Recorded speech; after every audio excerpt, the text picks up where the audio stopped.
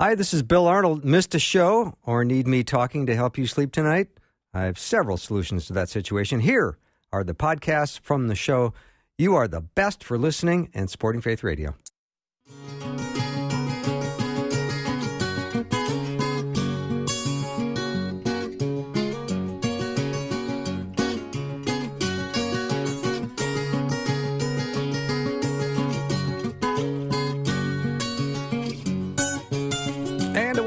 Afternoons with me. I'm Bill Arnold. So glad we're going to have this time together. I've been looking forward to it all day since I got up. I got up early this morning, and I thought, I can hardly wait to be with my peeps today. It's going to be great because we're going to have Guide Talk coming up. We're going to once again do the British extended version, so we're going to go 90 minutes today with Guide Talk.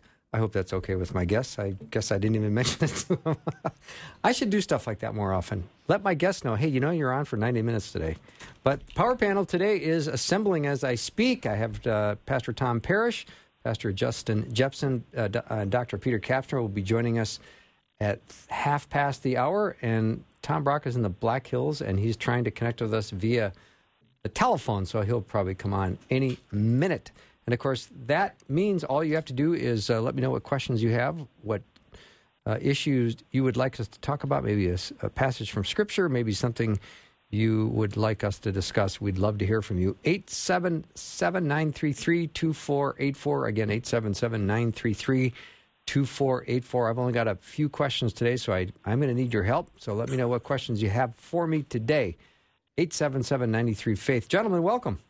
Good to be with you, Bill. Hello. Great to be here, Bill. Nice to have you, Justin. How's your day going? It's going great. It's going great. Awesome. Let's jump in. In 2020 American Worldview Inventory, this was done by George Barna. He's been a guest on the show many times. I like George a lot. He discovered that some 44% of American believers think that Jesus sinned. Regarding belief in Jesus, 44% of respondents who claim believe in Jesus also believe he sinned, whereas 41% say he did not. That is a crisis of faith, if you ask me. That's big. It's a problem that's pretty prevalent today. Wow, it's stunning. It's horrible because people are not really searching the Scriptures as much as they're letting hearsay and opinion drive their thinking without really looking in the first place. That's the mistake, and I challenge people all the time.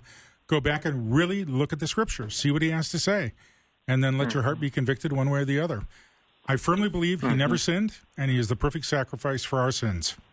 Yeah, and I think it's interesting to think about where does this arise out of, and what's the kind of purpose behind where does this belief? And obviously, it's not rooted in the Scriptures. And the Scripture is very clear in Hebrews 4 that Jesus, was he was tempted in every way that we were, yet he was without sin.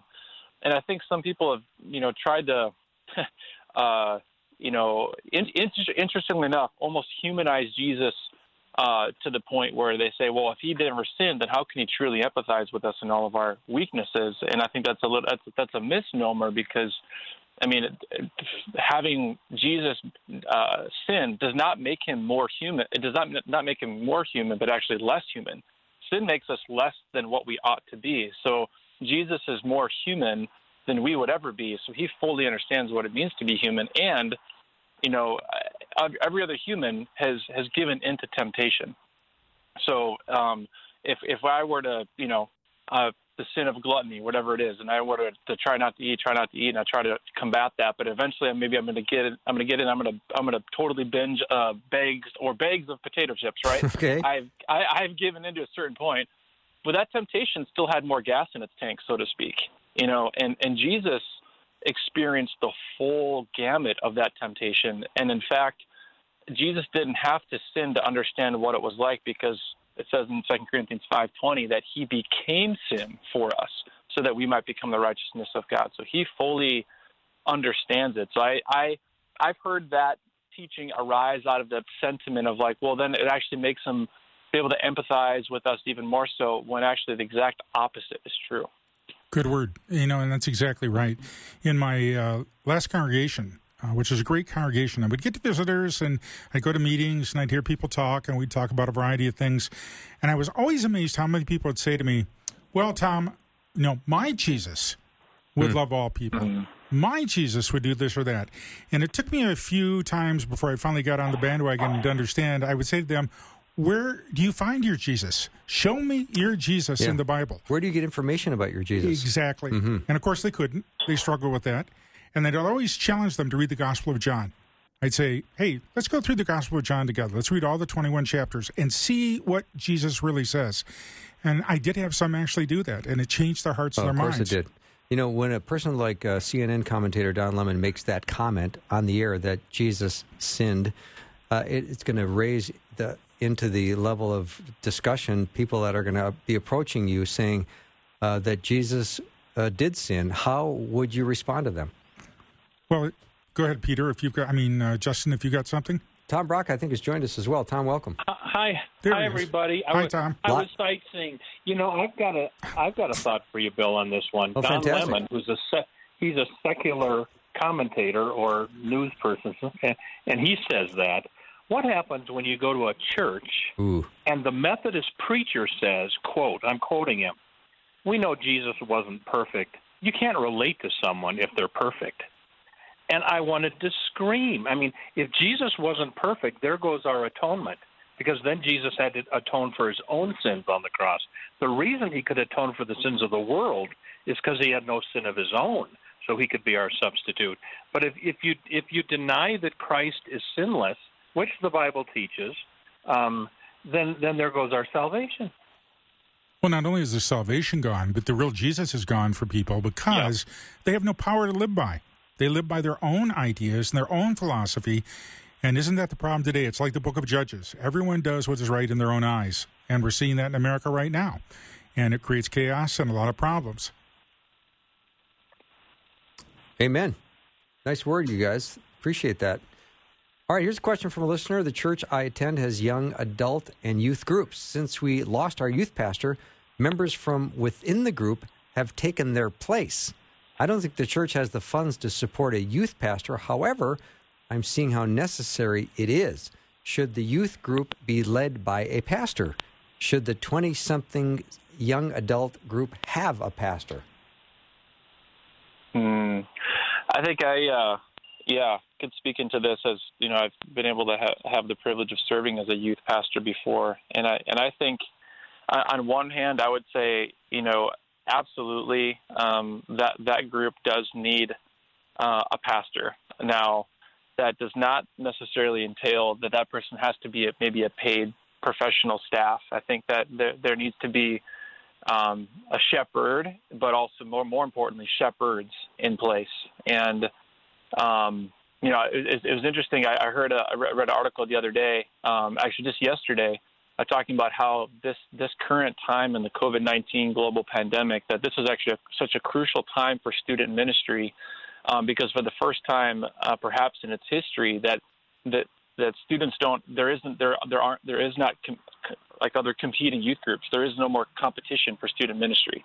I mean, they have their local group, and they can't necessarily travel and check out other churches in the same way that they could. And so there's the sense of being able to have the opportunity to gather small in order to have a big impact. And we're seeing this even from, you know, J.D. Greer announced the other day that Summit Life Church is not reopening in 2020, and they're instead breaking down and meeting into house churches, and they're mobilizing people to be able to do that and to reach a level of a depth of discipleship like none other. And so I don't think that group has to have one centralized person necessarily, but there needs to be the pastor, the shepherds of the church being able to help mobilize and encourage, equip, and empower others to be leading that group, because that's so vital. And I like to say they're not the future of the church. They are the church. They have a place in the church now, not only ministry to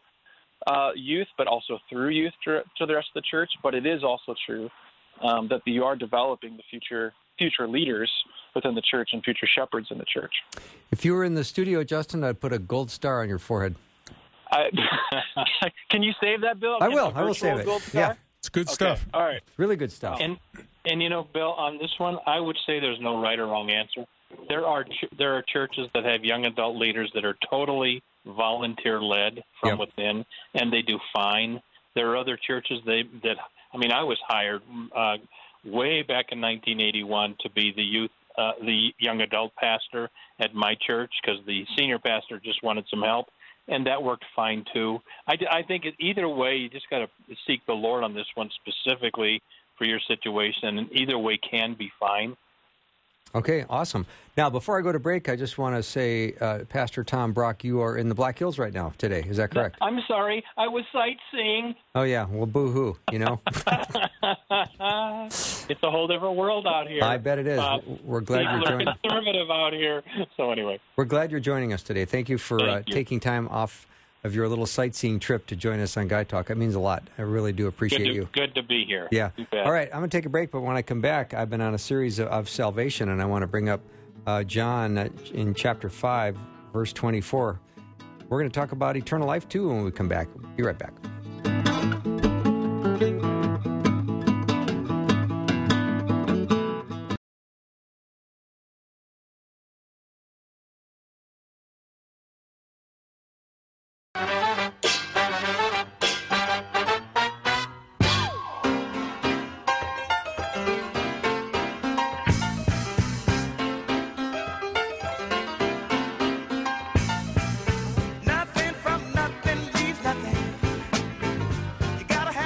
All right, we're back with Guy Talk. Thank you so much. Some good questions are coming in. We're going to get to those questions. If you have one, a concern, an issue, something you'd like us to chew on, we'd love to hear from you. 877-933-2484. Again, 877-933-2484. That gets us to a text line. So feel free. I think we've got a call screener, too, so you can actually call and talk on the program if you like. We'd love to hear from you. Either way. 877-93-FAITH. All right, I've been doing a weekly series on salvation, and I'm loving that. I'm doing that with Dr. Peter Kapsner, who will be joining us in 13 minutes. In John 5:24, Jesus says, "Truly, truly, I say to you, whoever hears my word and believes him who sent me has eternal life. He does not come into judgment, but has passed from death to life." What does that mean for believers today? And by the way, when does eternal life begin? It's interesting. The Bible's pretty emphatic on this, that eternal life begins the moment. Instantaneous. You trust in Jesus. Yes. I mean, it is on the spot. The other thing is, in this text, which I love, one of my favorites, the concept there of hearing, as I went back and I did some real study years ago in the Greek on that, hearing doesn't mean just hearing with your ears. It means hearing with your life. And hearing with your life means you act on it. When you really care about something, you don't just talk about it or think about it occasionally. You act on it, and it becomes your entire life. That's what Jesus is saying. When you hear my word and you really act on it and make it your life, you have crossed from death to life. And I have been privileged to see many people at that final moment, literally on their deathbed, confess Jesus for the first time and pass from death to life, and it's a marvelous experience. Well, Bill, I just got this question from my TV show and answered it, and somebody wrote me to correct me because I said Christians will have to go through Judgment Day. And he quoted the verse you just did that does not come into judgment but has eternal life. The word judgment, if I remember right, can also mean condemnation. Yep. And what you have in 2 Corinthians chapter 5, verse 10, Paul is writing to Christians, and he says, "For we must all appear before the judgment seat of Christ to receive according to what each one has done in the body, whether good or bad. Therefore, knowing the fear of the Lord, we persuade men." So in 2 Corinthians 5:10, Paul teaches Christians will go through Judgment Day. And then you've got this John 5 passage where Jesus talked about Christians not coming into judgment. I'm taking that to mean condemnation because, our judgment has taken place at the cross. Christ was condemned in our place. But we still have to go through Judgment Day because there will be varying degrees of reward. And that's 1 Corinthians 3, where Paul talks about two different Christians. They both get into heaven, but one goes in with a reward and the other barely makes it and goes smoking in. But if you I think we got to maintain two things. Yeah, Christians will go through Judgment Day, and Paul says, therefore, knowing the fear of the Lord, I think it's going to be an awesome time. But we still go into Judgment Day knowing ahead of time the verdict that I'm forgiven, I've been declared not guilty. It's called justification by faith alone. So I know I'm saved. I know the judgment at the end will be favorable because of the cross. but I still have to go through it. I think many people are afraid of the word judgment because it's usually been used in Christianity to refer to people who are going to hell. You come under judgment. You come under the Lord's, the fear of the Lord. If you think of that word judgment and you transfer the word or put in the word evaluation, now that's not you can't prove that biblically, but it's pretty close as I look at it. On the day of judgment or on the day of evaluation, those who trust in Jesus will still be evaluated as to how we lived out our life and how we serve the Lord, not in terms of heaven or hell, but in terms of fulfilling what Jesus had intended for us to do in the first place. On the other hand, those that didn't receive Jesus, it's not an evaluation of what they did or didn't do. It's who they didn't believe in, who they didn't kneel before. So having been married to a principal and a teacher for 40-some years, I know a lot about evaluations, and she's very good at evaluating people. And if you don't believe there's judgment in it, you've missed the point. There really is, because even in the evaluation, you can say, you're fired. But in our case, those who believe are with the Lord. Mm-hmm.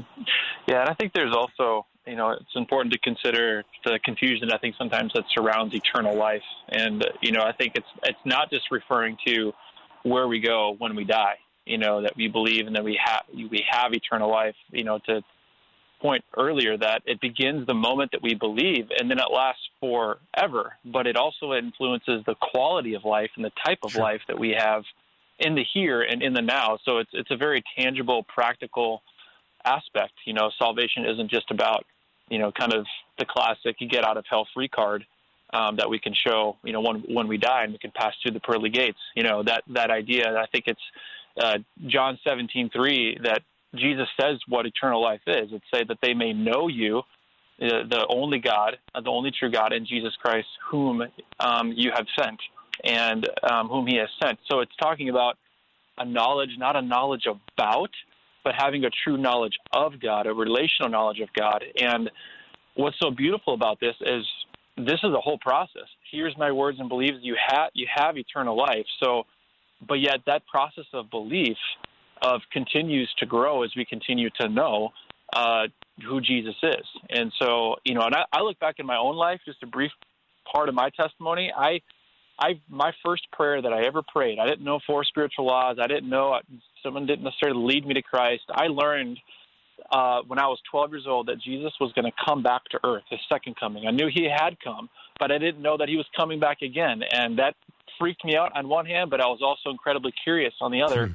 But I realized that if I didn't know something as important as Jesus coming back to earth, I must not really know who he is. And so I said a 6-word prayer that changed my life, that Jesus has answered and has continued to answer. I simply said, Jesus, I want to know you. And then that began the journey for me of salvation. Again, it's not just about a destination. It's truly a journey of knowing our Savior more and more intimately, and the process of becoming more like him while we live here on earth. If we get another verse. Go ahead, Tom. I'm sorry. Well, I'm just saying, Justin, from the verse about knowing Christ, on that day many will say to me, Lord, Lord, didn't we cast out demons and do miracles in your name? And I will say to them, depart from me, I never knew you, and get this, you workers of lawlessness. So here were people that I think get surprised on Judgment Day. They thought they were saved. They're not. And why aren't they?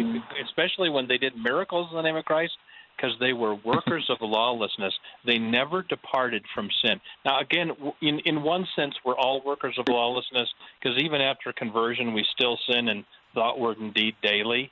But there's a difference between sinning and fighting and repenting and following the Lord and giving lip service and living a life of impenitent sin.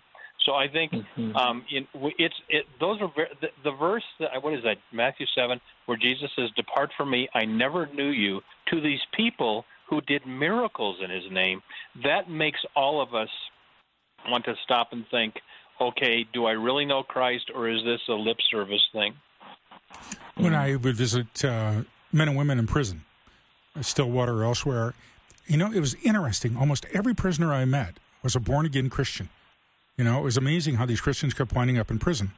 But they would say, oh, yes, I believe. I came to realize, and I remember saying to one gentleman, your level of faith in Jesus is going to be tested the moment you're let out of prison. Who are you going to serve? Who's going to be the most important in your life person in your life? Are you going to give over your selfish behavior or your desire to take from other people and put it in the hands of Jesus and say, Jesus, make me like you? And so we talk about belief. It's not simply an intellectual process. It is a relationship. And that relationship is what must build over time to where my goal is to become more like Jesus, to know him and to honor him and to do nothing that disappoints him. Now, do I always do that? No, I don't. But I'm not so concerned how great my works are in this world. I'm more concerned about how great my love is for Jesus. And when I love him enough, guess what? I do things I never guessed I'd do in the first place. Mm-hmm. All right. Great comments, guys. Thank you for that. Here's a question. Jesus said, if you love me, you'll obey me. Does our heart for obedience come from God? Yes, it does. And that's from, isn't it Ezekiel?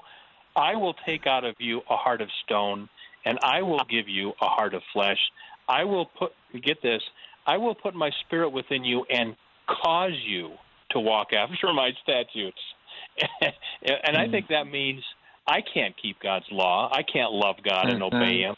But God gives me the Holy Spirit, and he causes me to be obedient. When I'm obedient to the Lord, that's the Holy Spirit working in me.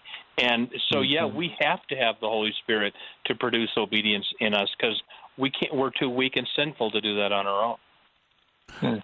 I have a little different translation, and it comes from my wife's version of the Bible. Tom, if you really love me, you will do the dishes. If you really love me, you'll take out the garbage. Mm-hmm. And I learned a long time ago, that's absolutely true. You know, I'm not doing it because it just has to be out there on Monday for the garbage collectors or we got a pile of dishes. But out of respect for her and love for her, it works obedience in my heart to do things I normally don't want to do. And I think if we can keep our relationship with Jesus in that concept of like a marriage, almost like dating somebody, that you want to honor them. And when you want to honor somebody, guess what? All of us can go way beyond anything we ever thought we could do in the first place. Mm-hmm.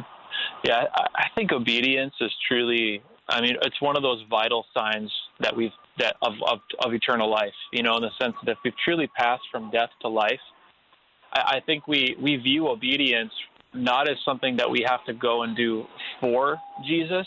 Jesus it's not like he's asking us to do all these things for him because he needs our help. It's more that I like to say he wants our help. Obedience is really the way that we actually do life with Jesus. Mm-hmm. So in the same way that Jesus called his disciples, right? He that obedience to leave everything they have, to drop their nets, to leave their families and follow him. They really didn't know what they were getting themselves into, but he didn't say, "Hey, I want you to come over here," and then he sends them out right away.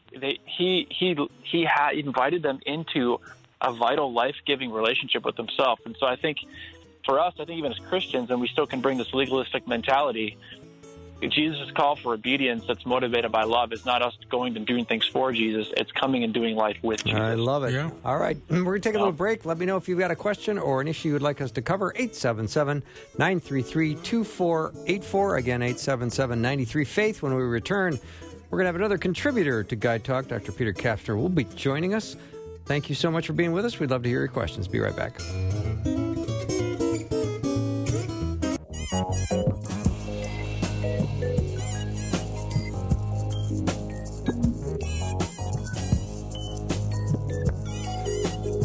All right, the power panel has assembled.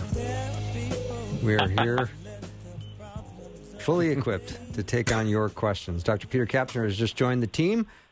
Peter, welcome. Thanks, Bill. How'd the first half an hour go? Dragged a little. The panel's truly powerful now. Oh, Here, Peter. Right. No, it's been brilliant. It's been brilliant. It's really been good. I believe it. Let me ask this question. What do you guys think about people that want to lay hands on people to pray? Are you a fan of that, or would you prefer not to be touched? I think it's always important to ask before you do so. I think the laying on of hands is certainly a biblical concept, and we see that all throughout Scripture. I think, appropriate physical touch can be a powerful means of the Lord to give and impart a blessing. But of course, we're living in the COVID-19 days where I would prefer that not to happen now. Right. And it's not a something that's absolutely necessary. In other words, if I'm not physically touching you by laying my hands on you, that doesn't make render our prayer any less effective or powerful. Prayer doesn't know any boundaries like that. So, I think I've both been a giver and a recipient of laying on the hands and praying, and it's been an extremely powerful time. But I think it exercises wisdom and caution, and I think it's wise to always ask for permission before you do so. And there's a couple of different kinds of laying on of hands. You have the laying on of hands for when Paul and Barnabas were about to go off on their missionary journey, they laid hands on them and prayed. Then when Timothy was going to be ordained, they laid hands on Timothy and prayed. Then there's healing. People, I think sometimes they'd lay hands on people and pray for healing. Just ignore COVID. Let's pretend things were normal. When I was in seminary, our professor of pastoral care said, when you go to a hospital room, put your hand on their hand and pray for them. And I think the point was, here's an older person, maybe they haven't been touched in 2 years. And just to put your hand on their hand and just say, can I have a prayer for you? I understand, Justin, asking permission in normal conditions, but sometimes when you're going into a parishioner's bedroom, hospital rooms, you just want to put your hand on their hand before you pray. And I'm not a touchy-feely guy at all, but if I don't do that, I can just feel that it just doesn't mean as much. Interestingly, Jesus, you think about his ministry, he touched the lepers. Mm-hmm. He touched the unclean. He touched people that the Pharisees and Sadducees said, I want nothing to do with because they're unclean. And I think the interesting part is, and I don't want to take this in the wrong direction, but I think even with COVID-19, there is a fear that we don't want to get too close because we don't want to get it. I do have the sneaking suspicion that if Jesus was here, he would still walk up to the person and touch them. And somehow that's part of the calling for some people, not everybody, but I really think Christians have to not be afraid of everything in the culture because we have more fear of not obeying the Lord or not representing him well in a given situation. But, in this day and age, I have to ask permission too, just like Justin brought up. Yeah, I don't know that I have a ton to add, but sure. I didn't add anything in the first half an hour, so that's not unusual at this point. But thank you. Make up the only thing that calls to mind is I remember at some point in time, long time ago, doing a bit of a study on the laying on of hands in the Old Testament, and like when Moses laid his hands on Joshua at the time of the conferral of leadership of the nation of Israel from Moses, there was a mantle passed of leadership from Moses to Joshua.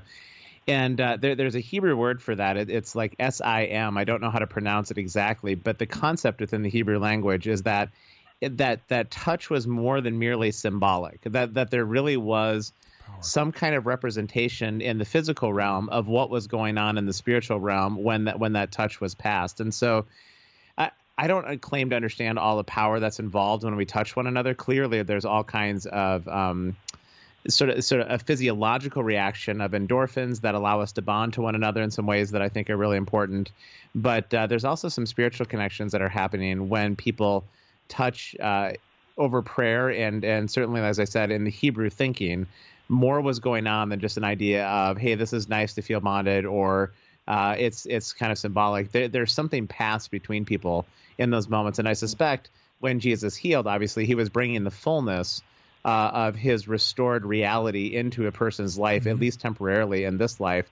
So I think there is something there to that. And while I wouldn't want to crash through barriers like Justin was talking about, I also agree with Brock in the sense that there is something about touching somebody in prayer, especially in times of need.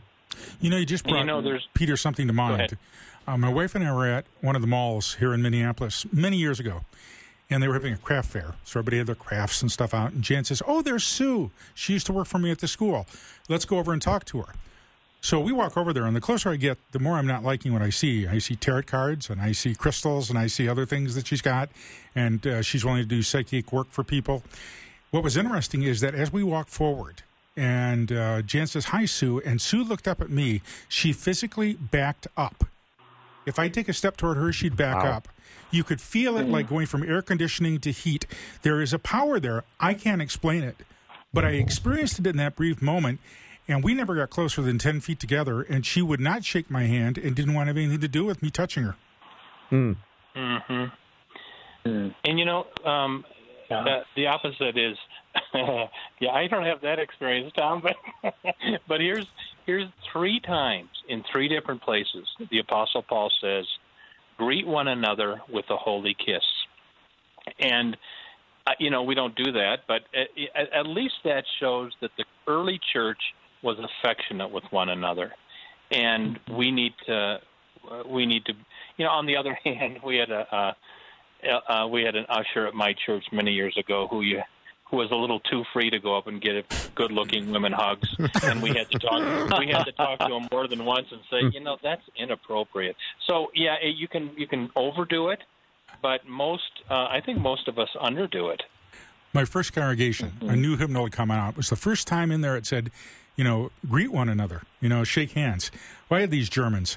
They did not want to shake hands. I mean, they stood there like at attention, and it was so irritating. So on Sunday morning, I'd say, let's greet one another in the name of Christ, and people just turn and say hi, and nobody do anything.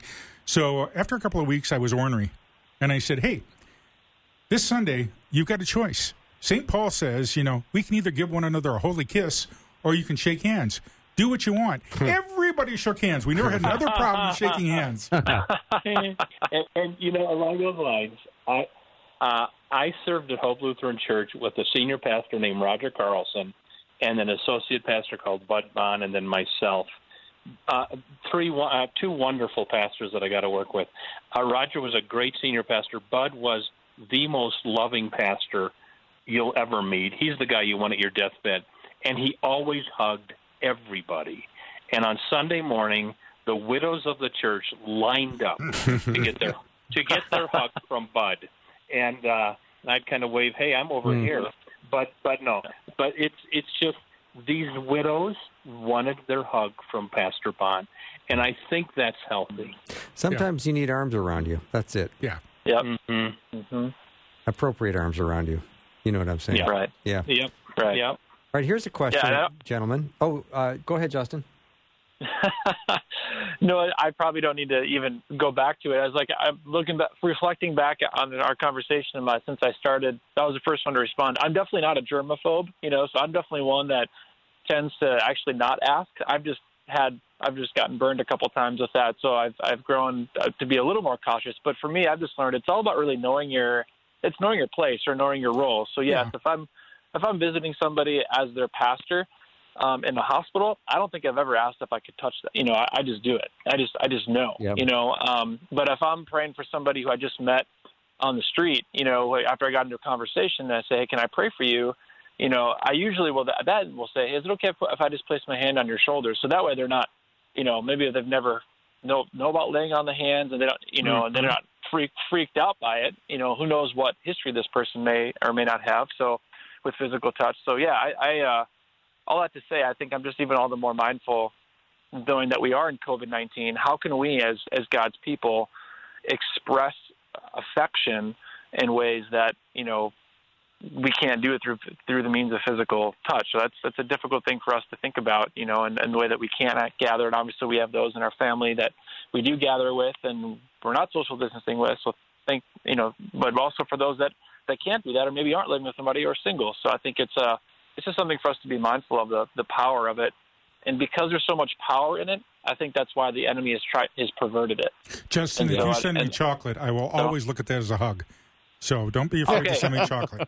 I noted. Likewise, you can reciprocate that. Okay. That sounds good. Okay, Bill, to your question. Sorry, you were going to lead us on. Another question. Yep. Have you ever said yes to God's right in doing with you as he pleases? I don't even know, is that a good prayer to have? Is that part of surrender? What would you say? Yeah. No, I mean, if I understand the question, the way that it's framed, there's been a couple of times in my life where I felt that I was just pushing against a wall all the time. I think in this particular case, it was vocationally and some things. and felt like, gosh, I really want that opportunity. And I don't entirely remember what the opportunity even was, but I was just pushing and pushing and pushing, and finally I just said, you know what? You probably have a bit of a better idea, God, than I do on behalf of my future, and so I'm going to give it up, and you do with me what you'd like, and if it means that it's going to be this opportunity, then that's great. But I trust that your judgment and desire for what's going to happen in the future is going to be better than mine. So, yeah, but I mean, I wouldn't be surprised, right, guys, if people feel that all the time. You push and push and push on something, and finally you're like, hang on a minute, maybe I need to rethink the situation and strategy a little bit. Early in my ministry, I made the mistake that Bill is talking about. I remember literally getting on the side of my bed one day. I'm a new pastor, don't know what I'm doing, flying by the seat of my pants. It's not easy. But I remember getting on the side of my bed and saying, Jesus, I give you permission to do whatever you need to do with me to make me just like you. That was the stupidest prayer I ever prayed because Jesus took me seriously. And quite honestly, guys, over 40 years of ministry, I've been beaten up a lot. I've been humiliated. I've been hurt. I've seen things go awry in my family. It has not been an easy process. Yes, some of it was my fault, but a lot of stuff came to us as well. And my wife always reminds me, she said, you're the one who prayed the prayer. I said, well, thank you very much. She said, but you want to be like Jesus. I said, well, yes, I do. Then what else can you pray? And she's absolutely right. I mean, how do you decide what is beneficial for you and what is not?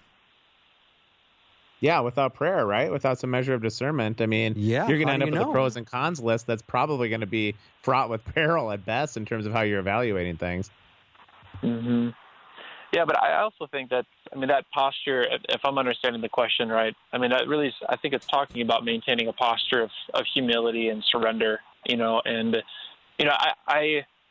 for sure, for certain, if you're faced with a decision, in terms of the pros and cons and what's good and what's bad. But for me, I feel like I haven't really fully understood what was good or what was bad until after I've come through a season, and I can look back in hindsight. And then, I think that we were able to kind of view it, obviously, through seeing more of what God all had in mind, And I think, I just heard this quote the other day. It's like, when it's not God's timing, you can't force it, but when it is God's timing, you can't stop it.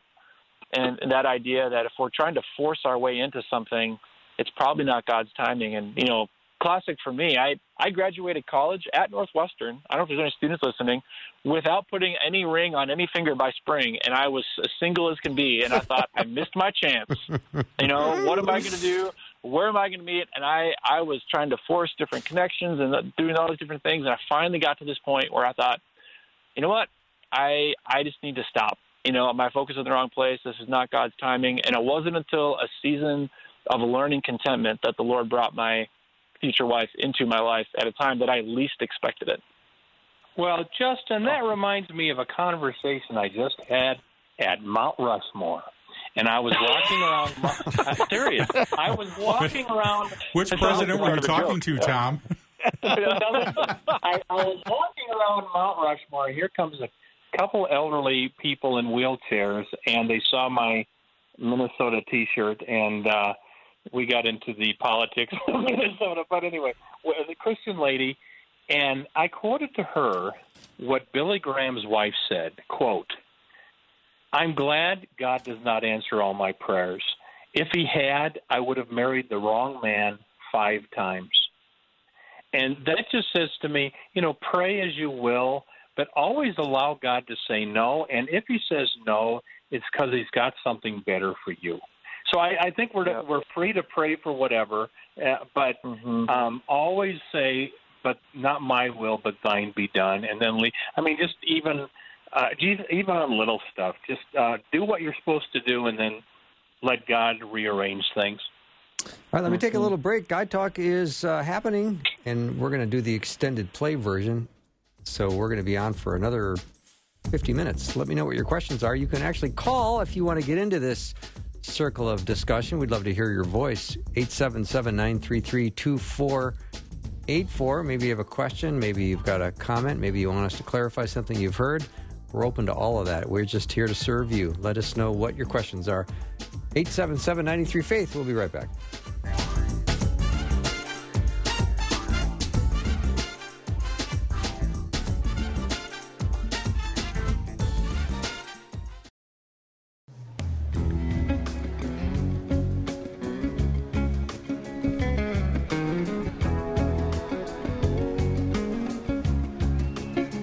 Welcome back to Guide Talk. We've got a power panel in place, lots of pastors. Let me know what your questions are, 877-93-FAITH. Question, gentlemen, how unpredictable is God? I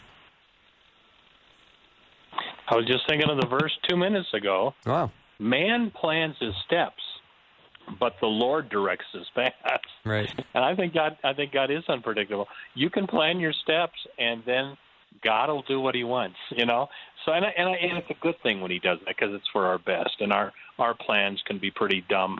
So, but yeah, He can be pretty unpredictable. And He always has been, and He will continue to be that way because He is the Lord.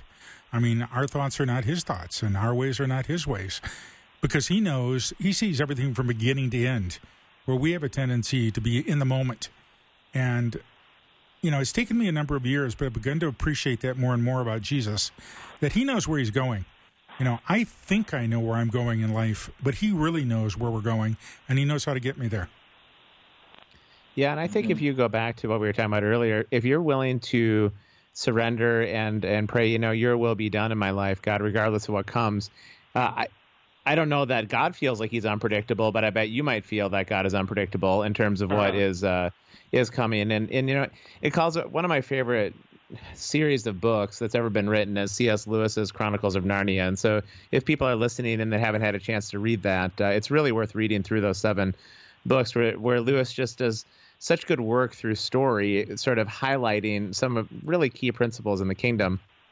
And I remember in The Lion, the Witch, and the Wardrobe in particular, when these 4 children find themselves in this magical land of Narnia, that they get wind of Aslan, who's the lion, who's also sort of the Jesus figure in the story, through some conversations with the Beaver family. And they begin to ask questions of the Beaver family, who is this lion? And at one point, I can't remember which of the 4 children asked the question, but they asked the Beaver family, so he's a lion, is he safe? And the beavers kind of laugh at him, and they say, safe? Of course he's not safe. Whoever said anything about him being safe, but he's good. And I appreciate that comment. That stuck with me ever since I've read that in that story, that to follow God in the unknown is not going to be safe. And Jesus is very clear. He says, if you want to follow me, the Son of Man has no place to rest his head. Why are you going to expect anything different? And so if you're following me for a life of comfort, for a life of predictability, for a life where then you'll get your pension filled and all your blessings that you think you need and all of that, you're following for the wrong reasons. I mean, every one of the disciples was killed for their faith, other than John, who was exiled on the island of Patmos. And yet their life was filled with a power and a wonder and an opportunity and a bearing witness to the kingdom that I think I don't want to speak for them, but I bet they felt pretty fully alive. As opposed to sort of deadened in so many ways that we do when we're trying to live this life of safety. And Peter, correct? Maybe we're talking about the same scene in Narnia, but Peter, is there a scene there where where Aslan, the Christ figure, is walking along, and these 2 people are looking at him, and one of them says he's a wonderful lion, but he's not a tame lion. Yes. Is that yes, the same that's exactly scene? right, Tom. Yes. Okay. And speaking of the fact that God's a wonderful God, He has plans for us, but Jesus was crucified, Paul was probably beheaded, but even in a weird way, those were wonderful plans. It saved the world, and Paul is being read more than any other single Christian in the history of. And so, even if you really get dumped on, it's a wonderful plan if it's from the Lord. Right.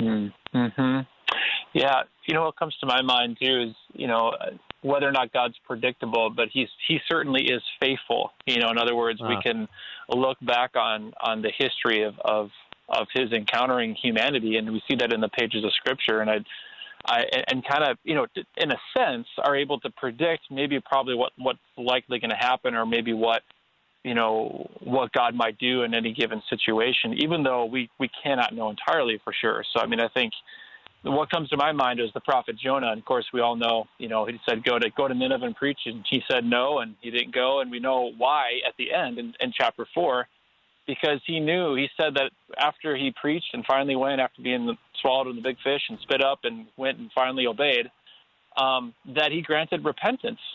And he said, I knew you were going to do this. That's why I didn't want to go. And so there's a sense in which Jonah knew. He knew that if I go and preach and tell them about God's judgment, and then I know they're going to repent. Why? Because God's a gracious God, and he's slow to anger and abounding in steadfast love and forgiveness. And I don't want that for them because they're my enemy.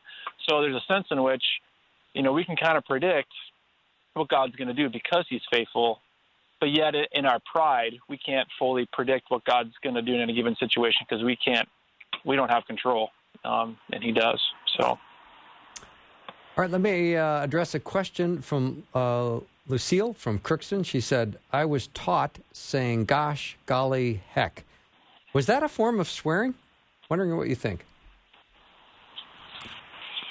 I don't say, oh, my gosh, because it's too close to, oh, my God. Mm-hmm. And Bill, this Sunday I turned on TV, and here's a preacher on Sunday morning. Twice in the middle of his sermon, he said, my God. And I'm thinking, ooh. And then I went off and I preached at a church this Sunday. And here's a really nice, wonderful Christian woman, spiritual. But I leave the parking lot, and I hear her saying, oh, my God, to her friend. I'm thinking, oh, yeah. So I for sure avoid, oh, my God. But I don't even say, oh, my gosh, because somebody might mishear it. Mm-hmm. And I'm not trying to be a legalist, but just when I was a new preacher, an old Lutheran pastor heard me say, darn it, in one of my sermons. And he told me, you really shouldn't do that. And I thought, oh, and, I don't think it's a big deal, but I even avoid that because mm-hmm. darn is probably a substitute for damn, and so. I'm more worried about people using Jesus' name in vain. Of course. And of course, I hate the other ones. But we're in a culture now. I mean, wife loves HGTV, so we always watch these home renovations. And everybody who comes in after the house renovated uses "oh my God" or "oh my gosh" or whatever over and over. Yeah. The question is, how do we get people to finally personalize their relationship with the Lord? Because I don't call my wife names. I don't call my kids names. I don't call my friends names. I respect them. And the only way I know to get rid of it is to really know him. Yeah. I find it interesting the H word, HELL, and DAMN are words that I think Satan would love for us to use repeatedly and casually, because those words should make us quiver when we hear them. The last thing you want to do is be damned. Yeah. And can I ask you, Bill? Or can I get you? I grew up in a house where my dad said, "Oh hell," a lot. Mm-hmm. But Mom wouldn't let us say it. And I have an opinion, but if I can ask the panel here, why shouldn't we say, oh, hell? I think What's wrong with we're going to have to take that up after the break because we're already at the end of our first hour. That's why we're doing the British version, the extended play. And we're going to stay with Guy Talk for 30 more minutes. So keep your questions coming in. And, guys, I will just give you a heads up. When we return, I do want you to look at 1 Corinthians. Where was that passage, Rebecca? 12:22-24. That's the one. 12. Nice. 22-24. We'll be right back with more Guy Talk. Let me know if you've got a question, an issue, or something you would like to join us on the program. You can call and speak to us. I'm not sure you'd want to do that. But you can also text. Might be safer. Again, the number is 877-933-2484. Who's brave enough to call and get in the conversation? We can hardly wait.